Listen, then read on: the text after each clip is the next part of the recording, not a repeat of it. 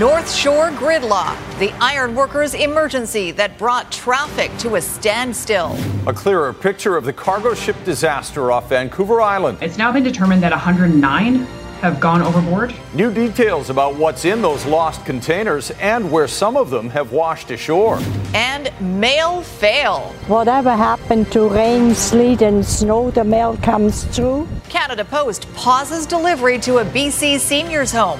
How the vaccine mandate may be to blame. You're watching Global BC. This is Global News Hour at 6. Good evening and thanks for joining us.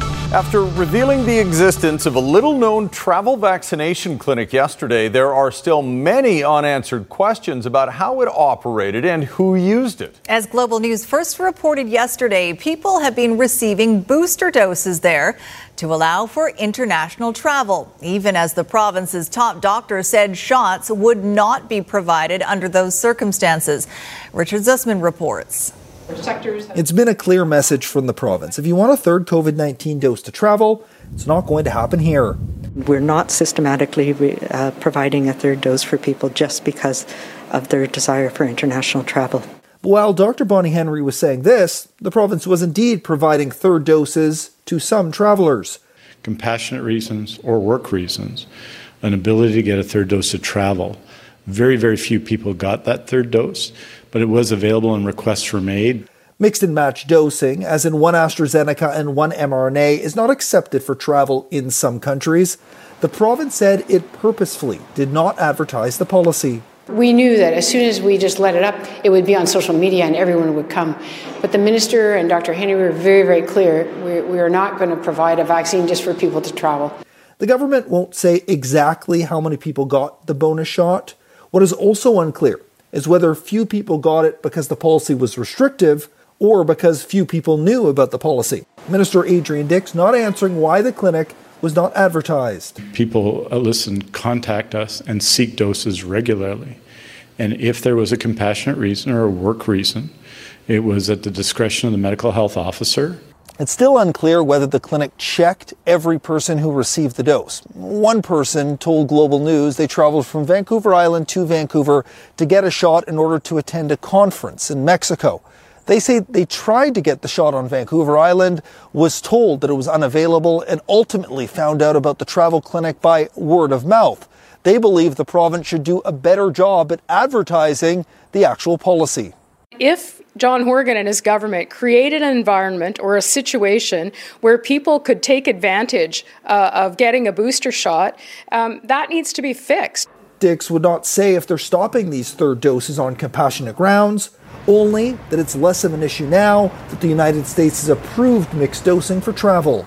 Richard Zussman, Global News, Victoria. The BC Teachers Federation confirms the vast majority of the province's educators have rolled up their sleeves for 2 COVID vaccine doses. But a new survey reveals about 1,500 teachers across the province are still unvaccinated. The province never ordered a vaccine mandate in education, instead offloading that to individual school districts. Early on in the vaccination campaign, it was Surrey teachers among the first group to receive their shot. Considering the concern over school community transmission, it made sense. 8 months and a new school calendar later, an overwhelming majority of teachers have followed the science. According to a survey of 6,000 teachers done by the BC Teachers Federation, 94% have been given both doses of COVID vaccine. 1% partially protected. 2% reported being unvaccinated, and 2% didn't respond to the survey. We also were able to break this data down by jurisdiction, and every single health authority has at least 91% of teachers fully vaccinated. And so we're seeing some lower numbers, as we would expect, in Northern Health and Interior Health. There are just more than 77,000 teaching licenses in BC. If 2% are unvaccinated, that means approximately 1,545 teachers are potentially putting their colleagues and students at risk. The Liberal education critic believes the government has downloaded the responsibility to school boards who aren't in a position to deal with such a complex issue. If the government believes that vaccination, mandatory vaccination, is necessary, this is a provincial health emergency. It is up to the provincial government to lead the way. The BCTF survey also addressed teacher concerns in the workplace, ventilation, and a general lack of information on COVID exposures topping the list. Only 46% of teachers surveyed feel safe on the job. Aaron MacArthur, Global News. All right, let's get a look at today's COVID-19 numbers. We have 609 new cases with 4,748 active cases now. 422 people are in hospital. That is a big jump, but it reflects a data correction from the Interior.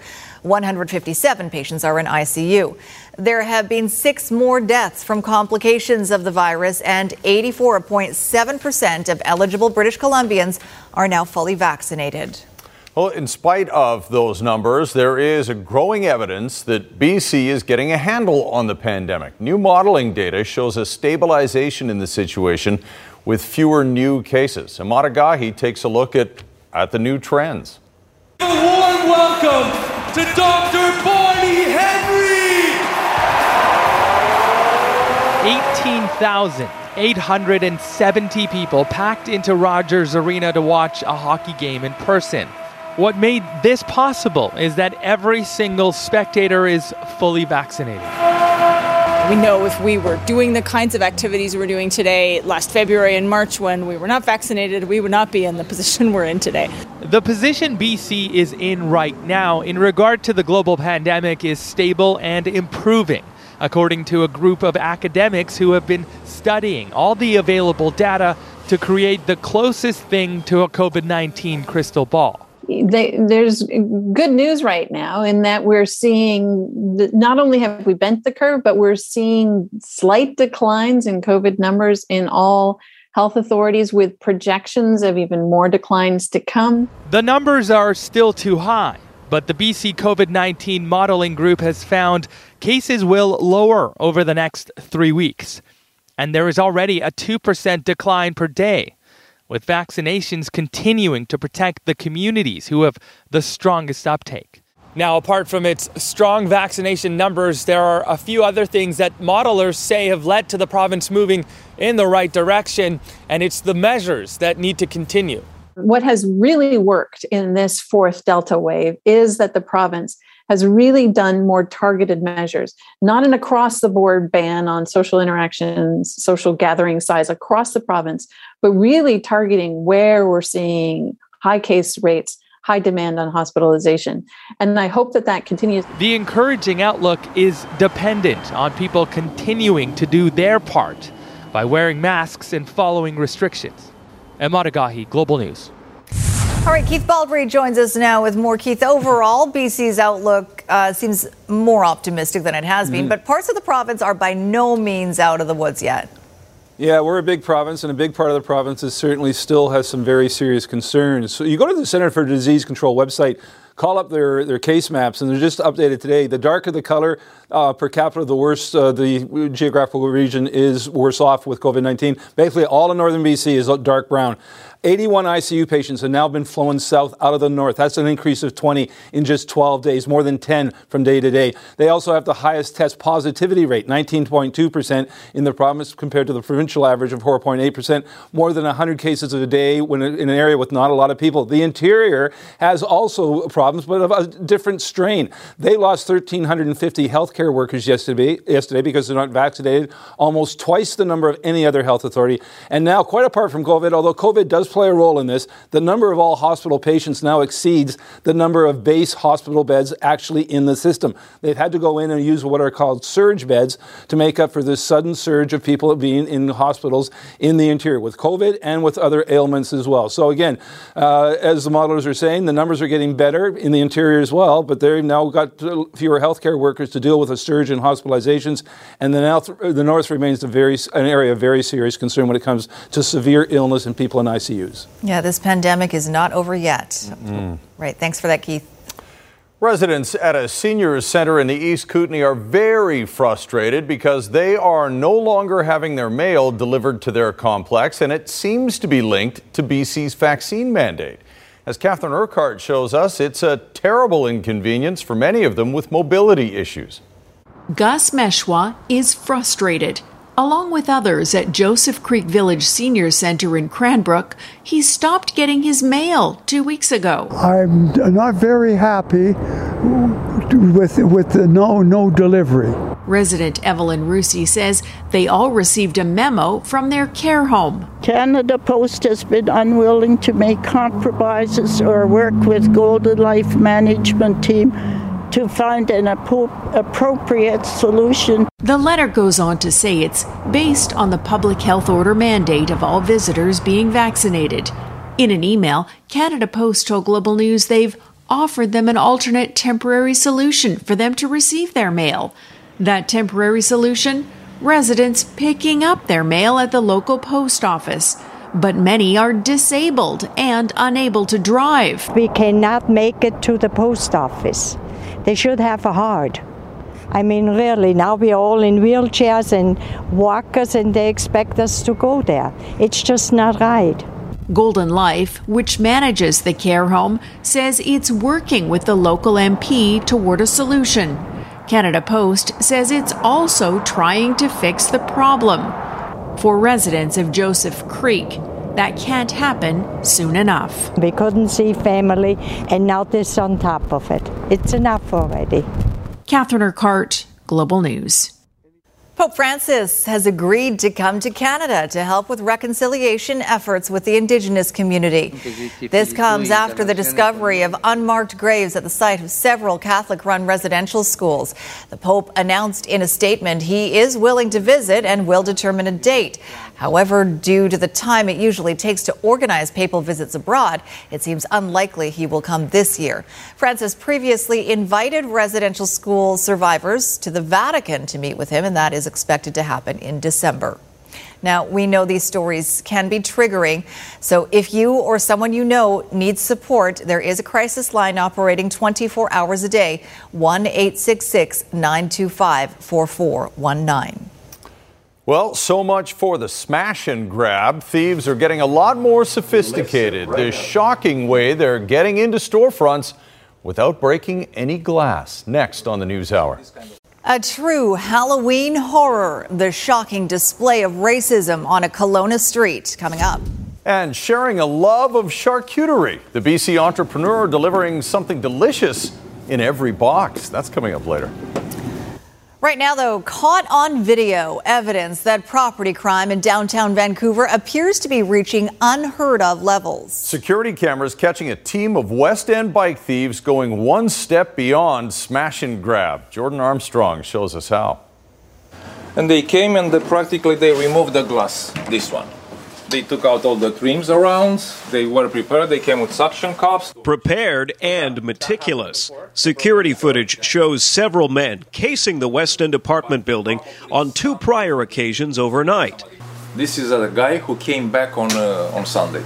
Then on Monday, the main character, note the same shoes, returns to finish the job. And he does well. They were prepared with bolt cutters as well. And they stolen 6 bikes.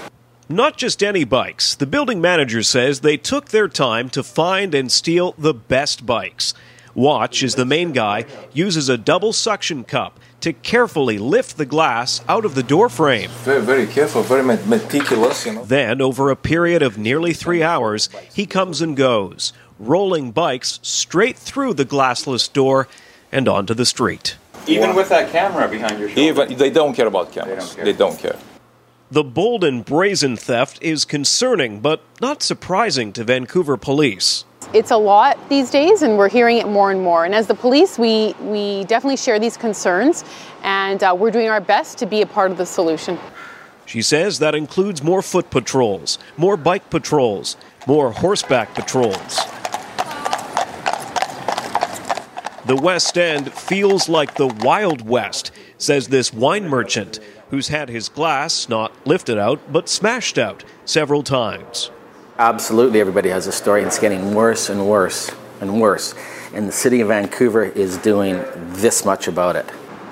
Another small business owner didn't want to go on camera, but told us their employees are now sleeping inside the store at night to deter break-ins. It's easy to know how to remove. Back at the apartment building near Nelson and Bidwell, the manager is frustrated and plans to further fortify the complex. We try to reinforce now all the entrances. We already ordered, metal stuff, metal sheets. We have to put bars everywhere. It's a cost for us. It's an extra cost we didn't think about it. We didn't plan for this year. Jordan Armstrong, Global News. All right, now a commuting nightmare, and traffic is still quite congested on the North Shore tonight after a pothole on the Ironworkers Memorial Bridge caused huge problems during the afternoon rush. That's right. Crews were preparing the pothole in the southbound center lane this afternoon. That led to some major gridlock, causing significant delays throughout the North Shore. They did install a large metal plate over it, and that got traffic slowly moving across the bridge in both directions again, but some motorists, including our own Christy Gordon, got caught in that traffic for at least an hour and a half. Nasty. Frustrating? Oh, yeah, man. It's a long way, all the way to the ferry, man. No good. Horrible.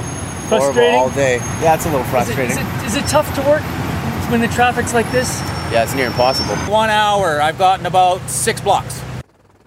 The Ministry of Transportation says crews repaired a hole on the bridge deck. You could actually see the water down below. Crews will still conduct an inspection of the bridge to make sure there are no other defects in the road. Yikes. Hope folks are able to get home soon. All right, still ahead, the full extent of that container ship catastrophe. There's a good chance that a lot of them have already sunk. What's in all those containers lost at sea, and the latest on where some are washing up. But first, your best chance at cheap flights when you're finally ready to travel.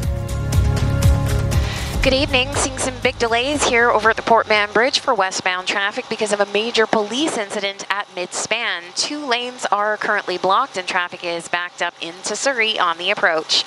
Need winter tires? No time for appointments? Drop by Mr. Lube and enjoy stay-in-your-car tire service on your schedule. No appointment needed. Mr. Lube, ready when you are. I'm Trish Jewison in Global One at the Port Mann Bridge. With travel demand picking up and the holidays just around the corner, it's expected airline ticket prices will soar. But there are some ways you can save on your next trip. Consumer Matters reporter Ann Drua has some tips on air travel. When it comes to air travel and striking a deal, much depends on your flexibility. If you can be flexible in one thing, and what I mean by that is either your destination or your dates, you can probably get a good price. Now, if you've got a fixed location you need to be on a certain date, you'll never find a deal. Travel and money expert Barry Choi says the day you fly and the time your flight takes off can make a difference. Very early morning flights or late afternoon departures are sometimes less expensive. Even flying a Tuesday through Thursday is traditionally cheaper than flying through Friday through Monday. Given the high demand, Christmas holiday travel is often pricey. So Choi suggests going before the holidays or waiting until the new year. A week before Christmas, the week after Christmas. Well, that's when everyone wants to fly. If you're willing to travel in late November, early December, or even like end of January, that's when prices will be lower. Also, instead of a direct flight, consider a stopover. Let's say you want to go to Paris. You can fly into any city in Europe and maybe take a discount carrier or possibly a train, and it could save you money. It may take you longer to get there, but at the same time, maybe that stopover is an opportunity for you to see more of Europe. It's also a good idea to get on mailing lists and set up price alerts. Sites such as Google Flights will allow you to input the exact search you want, and they'll send you an email every single day when the price has gone up or down. So when you see a price that you're comfortable with, just book it right away. Additionally, you could sign up for mailing lists, and the reason you want to do that is because it's marketing. They'll let their loyal customers know whenever there's a sale first. So again, if you get that email and it's saying 15% off flights or whatever, and there's a flight you've been eyeballing, go get it. And keep an eye out for deals come Black Friday and Cyber Monday. You got to be ready to pounce on those deals because usually they even have Travel Tuesday. And as soon as those deals are gone, they're gone. So if you're ready to commit, book right away. If you're looking to sign up for a credit card, Choi says now is a good time. With travel coming back, a lot of credit card companies want to entice you to sign up for their cards. So I'm seeing welcome bonuses that are worth hundreds, possibly thousands of dollars these days. Cost-saving tips to offset higher fares. Ann Drua, Global News. That accident involving a container ship near Victoria is worse than first thought. Nearly 3 times as many containers ended up in the water than were first reported. Ted Chernecki reports on what was in them and where a few are washing up on shore. It's been 5 days since the MV Zim Kingston caught fire, and still it burns, though the fire is under control. The container vessel remains anchored 4.7 nautical miles south of Victoria. Shoreside air monitoring continues to show no negative readings. A total of 106 air samples were taken along the Victoria waterfront over the past 24 hours. Now that authorities have had a chance to go over the ship cargo data, it turns out many more containers fell overboard than previously thought. It's now been determined that 109 have gone overboard, not the 40 that was originally estimated via aircraft observation and crew reports. As reported previously, only 2 of those containers that went overboard contain hazardous chemicals. Chemicals used in mining. There's potassium amyl xanthate, and forgive my pronunciation on this one, but it's thiourea dioxide. Potassium amyl xanthate is used to separate minerals, and thiourea dioxide can be used to bleach fabrics. But where those 2 containers are remains an unknown because there had been no sightings until today. At 1300 today, 3 ISO containers and debris were identified at Cape Scott by a Coast Guard helicopter. That's 550 kilometers away on the very top of Vancouver Island. The Coast Guard was as surprised as anyone to spot them. So after 2 days of seeing nothing, we did definitely start to think that maybe we wouldn't see them. And the reality is the other 106 might not ever be seen, at least not on the surface. The watertight integrity is not that great. So there's a good chance that a lot of them have already sunk. Beachcombers beware, because though there's a lot of different things in those containers, there's Christmas decorations, furniture, car parts, clothes, toys, yoga mats, stand-up paddleboards, industrial parts, and everything in between, including those toxic chemicals. All 16 crew members were successfully evacuated from the ship, and the cause of first the loss of cargo in heavy seas, and second the fire days later, are both still under investigation. Ted Chernecki, Global News.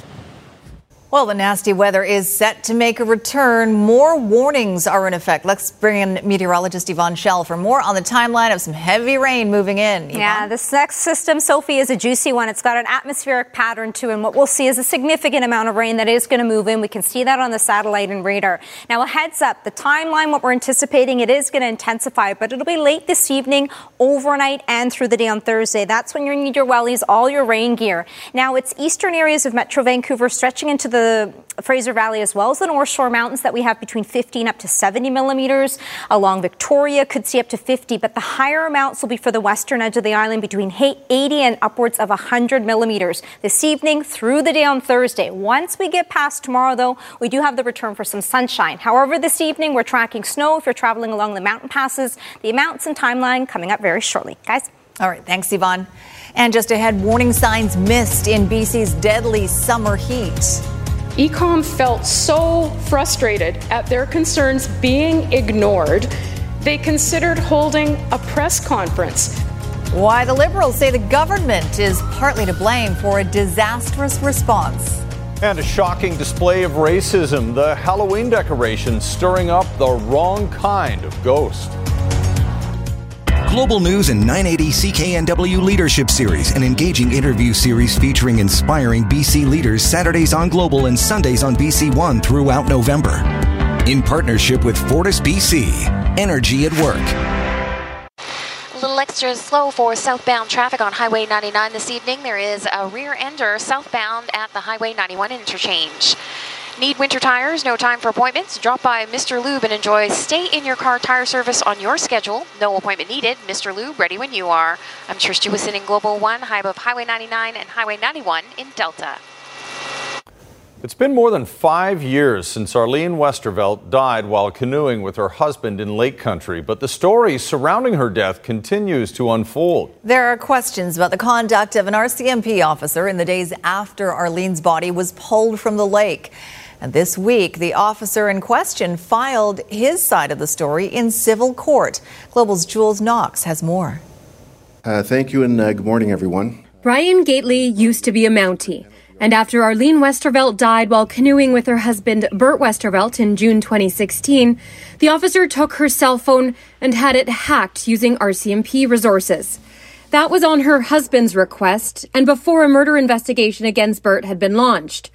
The two men say they knew each other because their wives worked together. And Bert told Gately he wanted pictures from his last day with Arlene. According to court documents filed by the government, in February 2019, an internal RCMP conduct investigation found that Gately engaged in a potential conflict of interest and misused RCMP IT equipment. But Gately disputes that.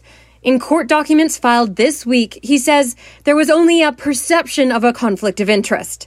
And he says the police force found that unlocking the phone was an isolated case which did not result in personal gain, so no sanctions were imposed against him. In fact, Gately also claims he was the catalyst for police learning that Bert had been untruthful during his initial interview with RCMP. Yeah, regarding your question, the former Mountie denies trying to influence the investigation into Arlene's death or having a personal interest in the outcome of it. He resigned from the police force in March 2019. A month later, Bert Westervelt was charged with Arlene's second-degree murder, nearly 3 years after her death. But Bert has always maintained his innocence, and the allegation against him has never been proven. The charge was later stayed. In the civil suit, Arlene's family claims Bert and Gately were friends and alleges the former Mountie tried to shut down the investigation into Arlene's death. They're seeking damages. Gately denies the allegations and says the family has not suffered any losses because of his actions. In fact, he goes so far as to say that because RCMP had automatically downloaded the contents of Arlene's phone when it was unlocked, that information was available to officers when they did start investigating Bert for murder. Jules Knox, Global News, Kelowna. A racist Halloween display outside one Kelowna home is causing a lot of hurt and anger. And a warning, some of the images in this story will be distressing. Images provided to Global News show a mannequin with a black head and hands hanging in a noose from a tree. That mannequin has now been taken down, but is still part of the display, which also prominently features a Confederate flag. Kelowna RCMP say they have spoken to the homeowner and say these symbols only serve to fuel hatred and division. The homeowner wasn't home when Global Crews tried to speak with him. Now, here's a tip for thieves. Asking police for assistance to break into an ATM is probably not a good idea. But that's what Vic PD say happened early Tuesday morning in the 900 block of Yates Street downtown. Officers approached a man as he was trying to break into an ATM. The suspect noted that someone was behind him, and without turning around to look at who it was, he asked for help. Well, the officers then identified themselves and told the man he was under arrest. He tried to run away. After a brief struggle, the suspect was arrested. He has since been released and the investigation continues. Well, you might remember nearly 600 deaths have been blamed on this summer's heat dome, including some tied to the province's overwhelmed 911 system and overworked emergency responders. Now, newly uncovered documents show the alarm bells were ringing at ECOM, the province's emergency communications operation, in the weeks leading up to the disaster. John Hua reports. It was a potentially deadly health emergency everyone saw coming. We've been talking about that dangerous heat that's coming. How to plan for extreme temperatures thanks to a heat dome descending on the province. And in the lead up to the heat dome that claimed the lives of 569 British Columbians in late June. 911, police, fire, ambulance. Those charged with answering the public's calls to 911 were sounding the alarm. The provincial system in place was set to fail. ECOM dispatchers were extremely concerned, and the biggest issue that they had was trying to get the attention of government. Emails obtained by the BC Liberals through Freedom of Information requests show leadership at ECOM was worried. Critical staffing issues meant BC Ambulance and Emergency Health Services were the weak links. Back on June 3rd, an executive director wrote BCAS is compromising public safety overall by negatively impacting 911 call answerability due to delays with BCAS call answer. This is a very tragic picture of what we believe could have led to some prevention when it came to the heat dome. In the middle of the heat dome crisis, Ecom President Oliver Grutter-Andrew explained to his board of directors. On June 26th, Ecom received a record 8,000 calls. The next day, 7,300. On June 28th, 7,700 people called 911. That's when calls transferred to BC Emergency Health Services remained on hold for up to a half hour. Because Ecom dispatchers have to stay on the line, the backlog created overall wait times of 17 minutes to get through to 911. When people call 911, they should get an ambulance. That's what I think. And that's why we're adding resources to meet that. In another email, Ecom VP of Operations Stephen Thatcher said the problem at BC Emergency Health Services was increasing over the past year, seeing a similar tipping point occurred back on May 29th. They were pleading desperately for help. They've seen the impacts on our patients. No one from Ecom was available to speak on camera to address the emails, but told Global News the delays in transferring calls to BC Emergency Health Services continues to be of grave concern. John Hua, Global News. Still to come, the layoff that led to opportunity. Hello. A Whistler entrepreneur thinks outside the box for her tasty deliveries. And stolen kittens. Who would do such a thing? How thieves have a Langley attraction rethinking its holiday plans. You're watching Global News Hour at 6. The owners of a Langley farm are reeling tonight and changing how they deal with the public after a heartless theft. As Grace Key reports, 2 of their new kittens were stolen by people who visited the farm. This is what we call the back 40. When Albert and his wife Dorothy first started the pumpkin patch back in 1988, it worked on the honor system. That was simple, peanut butter can. And people put their money in and took a pumpkin. What started with one classroom visit grew to something they never imagined. You ought to see Deacon Jones when he rattles his bones. Not just singing pigs and hay rides, but they wanted their guests to have an educational, hands-on experience.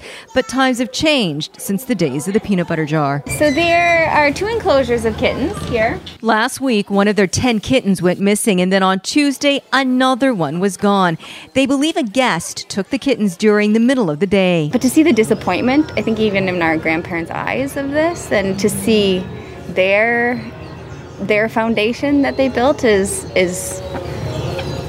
not solid there, that they can't put that trust and respect and give that opportunity that they've always had. I think that hurts them the most. So cute. The kittens have become a popular attraction at Alder Acres Family Farm near Fort Langley. And children clearly can't get enough of them. Let other people have a turn with the kitties.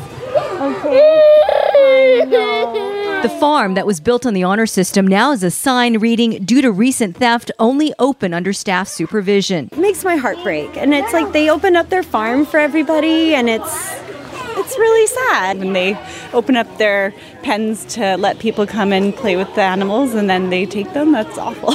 Albert is taking all of this in on his 79th birthday, and as you can imagine, he has one wish. Oh, no questions asked. If it arrives beside the buildings tomorrow morning in a cage, we'd be very thankful. Grace Key, Global News. Tiny. So cute. Okay, well, look, things are changing in the weather here, and we need to be prepared for it. Yvonne Shell has all the details for us. Yeah, heads up, especially as we get in late this evening and leading in through the day on Thursday. This is one of the wettest days, and then a nice break on the way, and I've got your Halloween forecast coming up in just a moment. So the heavy rain is on our doorstep. We're already starting to see it along the western edge of the island, a few spots for near Victoria, but it is going to intensify, especially late this evening, and when we're heading out for work and school in the morning hours. Be prepared. It is going to be a soaker. We can see that on the futurecast for the morning hours. There's that heavier band of rain. Higher elevations will be tracking that snowfall, especially overnight tonight and leading in through the morning hours. And then it is going to ease off for all areas. As we look ahead towards our Friday, we've actually got a ridge of high pressure that'll start to build in. Rainfall amounts once again. So the North Shore Mountains, eastern areas of Metro Vancouver, and stretching into the Fraser Valley, 50 and up to 70 millimeters, but higher amounts along the western edge where we could see upwards of 100 millimeters of rain leading in through the day tomorrow. One of the Drive BC cams, but it's a bit dark out there. This is along the connector, already starting to see some snow. Now, for most areas near the connector, 5 and up to 10 centimeters. Near the summit, similar. And for the Kootenay and Rogers Pass, we could see upwards of 10 and up to 15 centimeters with some of the heaviest snowfall late this evening and then easing off through the afternoon. But check in with Drive BC if you're heading along any of the mountain passes, especially for the early morning hours tomorrow. Now, the northern half of the province, bit of a different weather picture. The atmospheric river is taking aim along the southern half. We do have some drier conditions, especially for the northeastern corners. Much of the central interior tomorrow will see a fair bit of cloud cover. The rain for the southern interior picks up through the day for tomorrow, heavy at times. A bit balmy, though, near Osoyoos with the double digits and highs up to 11 degrees. And along the south coast with the early morning hours, as we get in towards the afternoon, we are going to see some of that heavier rain for our Friday. A break will be on the way, windy conditions, and into the weekend for both our Saturday and Sunday. So far, we've got sunshine, dry conditions for all the trick-or-treaters. Glad to hear it. Good to see the sunshine in there. Thanks, Yvonne. All right, Squires here now. Big game, obviously, last night, but not a big result. Well, at least the fans got to see hockey. Yes, in person. They didn't see a win, but you know what? Canuck fans are used to that. Over the long history of this team, Canuck fans now and before have suffered through losses. We'll talk about Vancouver, the Canucks that is, and why they aren't generating enough scoring chances these days. All right, Squire. Also tonight, some might say the pandemic has been no picnic. How a Whistler businesswoman would beg to differ. Later.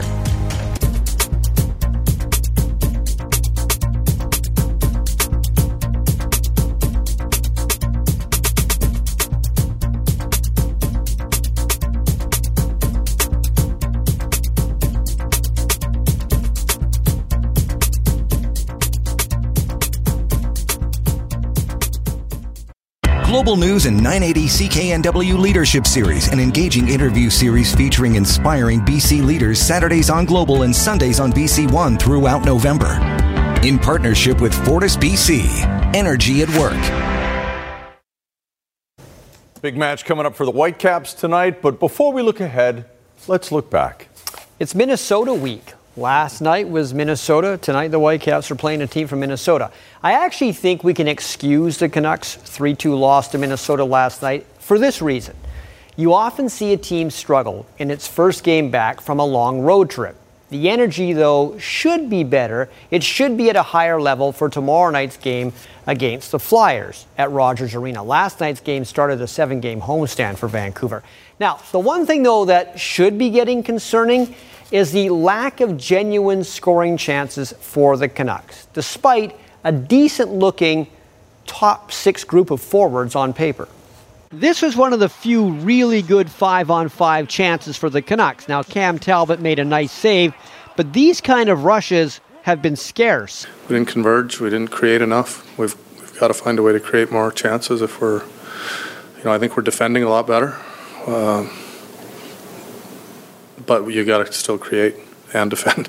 On the surface, you might think a strategy a team employs would have to favor one over the other. Either you concentrate on defending or you concentrate on attacking. But the coach says that's not the case. You can defend well and create scoring chances. Just got to play a little better.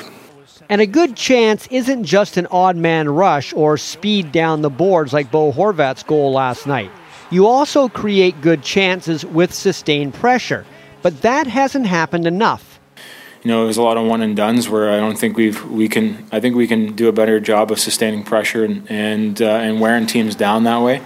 I think in the past we've done that, and I think if we can get all 4 lines going and doing that same thing and not just having, like I said, the one and dones, I think it's definitely going to bring our offensive game up. The offensive game would also come up if the Canucks' offensive stars shined a bit brighter. Elias Pettersson did get an assist last night on a power play goal by Alex Chason, but after getting 12 shots on goal in the first 2 games of the season, Pettersson has only 8 in his last 5 games. And last night his play didn't exactly move the needle enough for the Canucks. It's tough after a loss when you're sitting here thinking about a lot of things, but I thought his game was average tonight. And for the Canucks to be successful, average and Pettersson cannot be in the same sentence too often. North Vancouver's Kyle Beach revealed he was the former Chicago Blackhawks player who told the team in 2010 that then video coach Brad Aldridge allegedly sexually assaulted and harassed him. A recent investigation by an independent law firm showed the Hawks did not deal with it adequately at the time. It prompted the NHL to fine the Blackhawks $2 million. Chicago president, then GM Stan Bowman, resigned this week, and now the NHL will meet with Joel Quenneville, who was coaching Chicago in 2010 and now coaches the Florida Panthers, and Winnipeg Jets GM Kevin Cheveldayoff, who was the Blackhawks assistant GM in 2010, to get their side of the story as to the lack of action at the time they were told.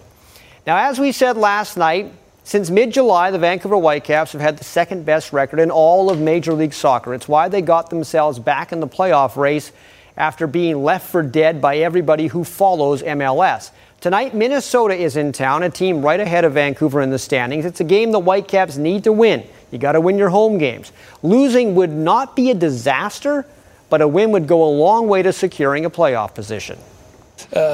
We know we've done very well so far, but the work is not over. There's 3 games, so we need to do the job done in the next 3 games. It's like we had 2 different seasons in one, and now we're starting to really see what we have. And I think that everyone in the league is kind of on notice now that maybe if we were home at the beginning of the season in BC Place, maybe it'd be a bit different, because I think that we're a really tough team to beat there. We've proven that. Our record shows that. So I think right now we're just we're kind of riding with it right now. We're just going and making the most of it.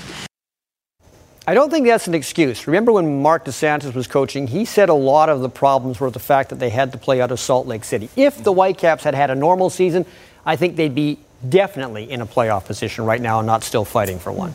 We'll see what happens tonight. Look forward to that game. All right, thanks, Squire. Up next, how the pandemic, some takeout food, and her wedding day inspired a Whistler woman to launch a brand new business. Believe BC is brought to you by Pacific Blue Cross Small Business Health Plans. Find out more at pacificbluecross.ca. In tonight's Believe BC, a Whistler woman has found success by embracing what her own experiences have taught her. When Amy Mack was laid off from her serving job because of COVID-19, she decided it was time to pivot. She came up with Picnic Whistler, and now she can barely keep up with the demand for her creations. Kylie Stanton caught up with her between jobs. Every good idea starts somewhere.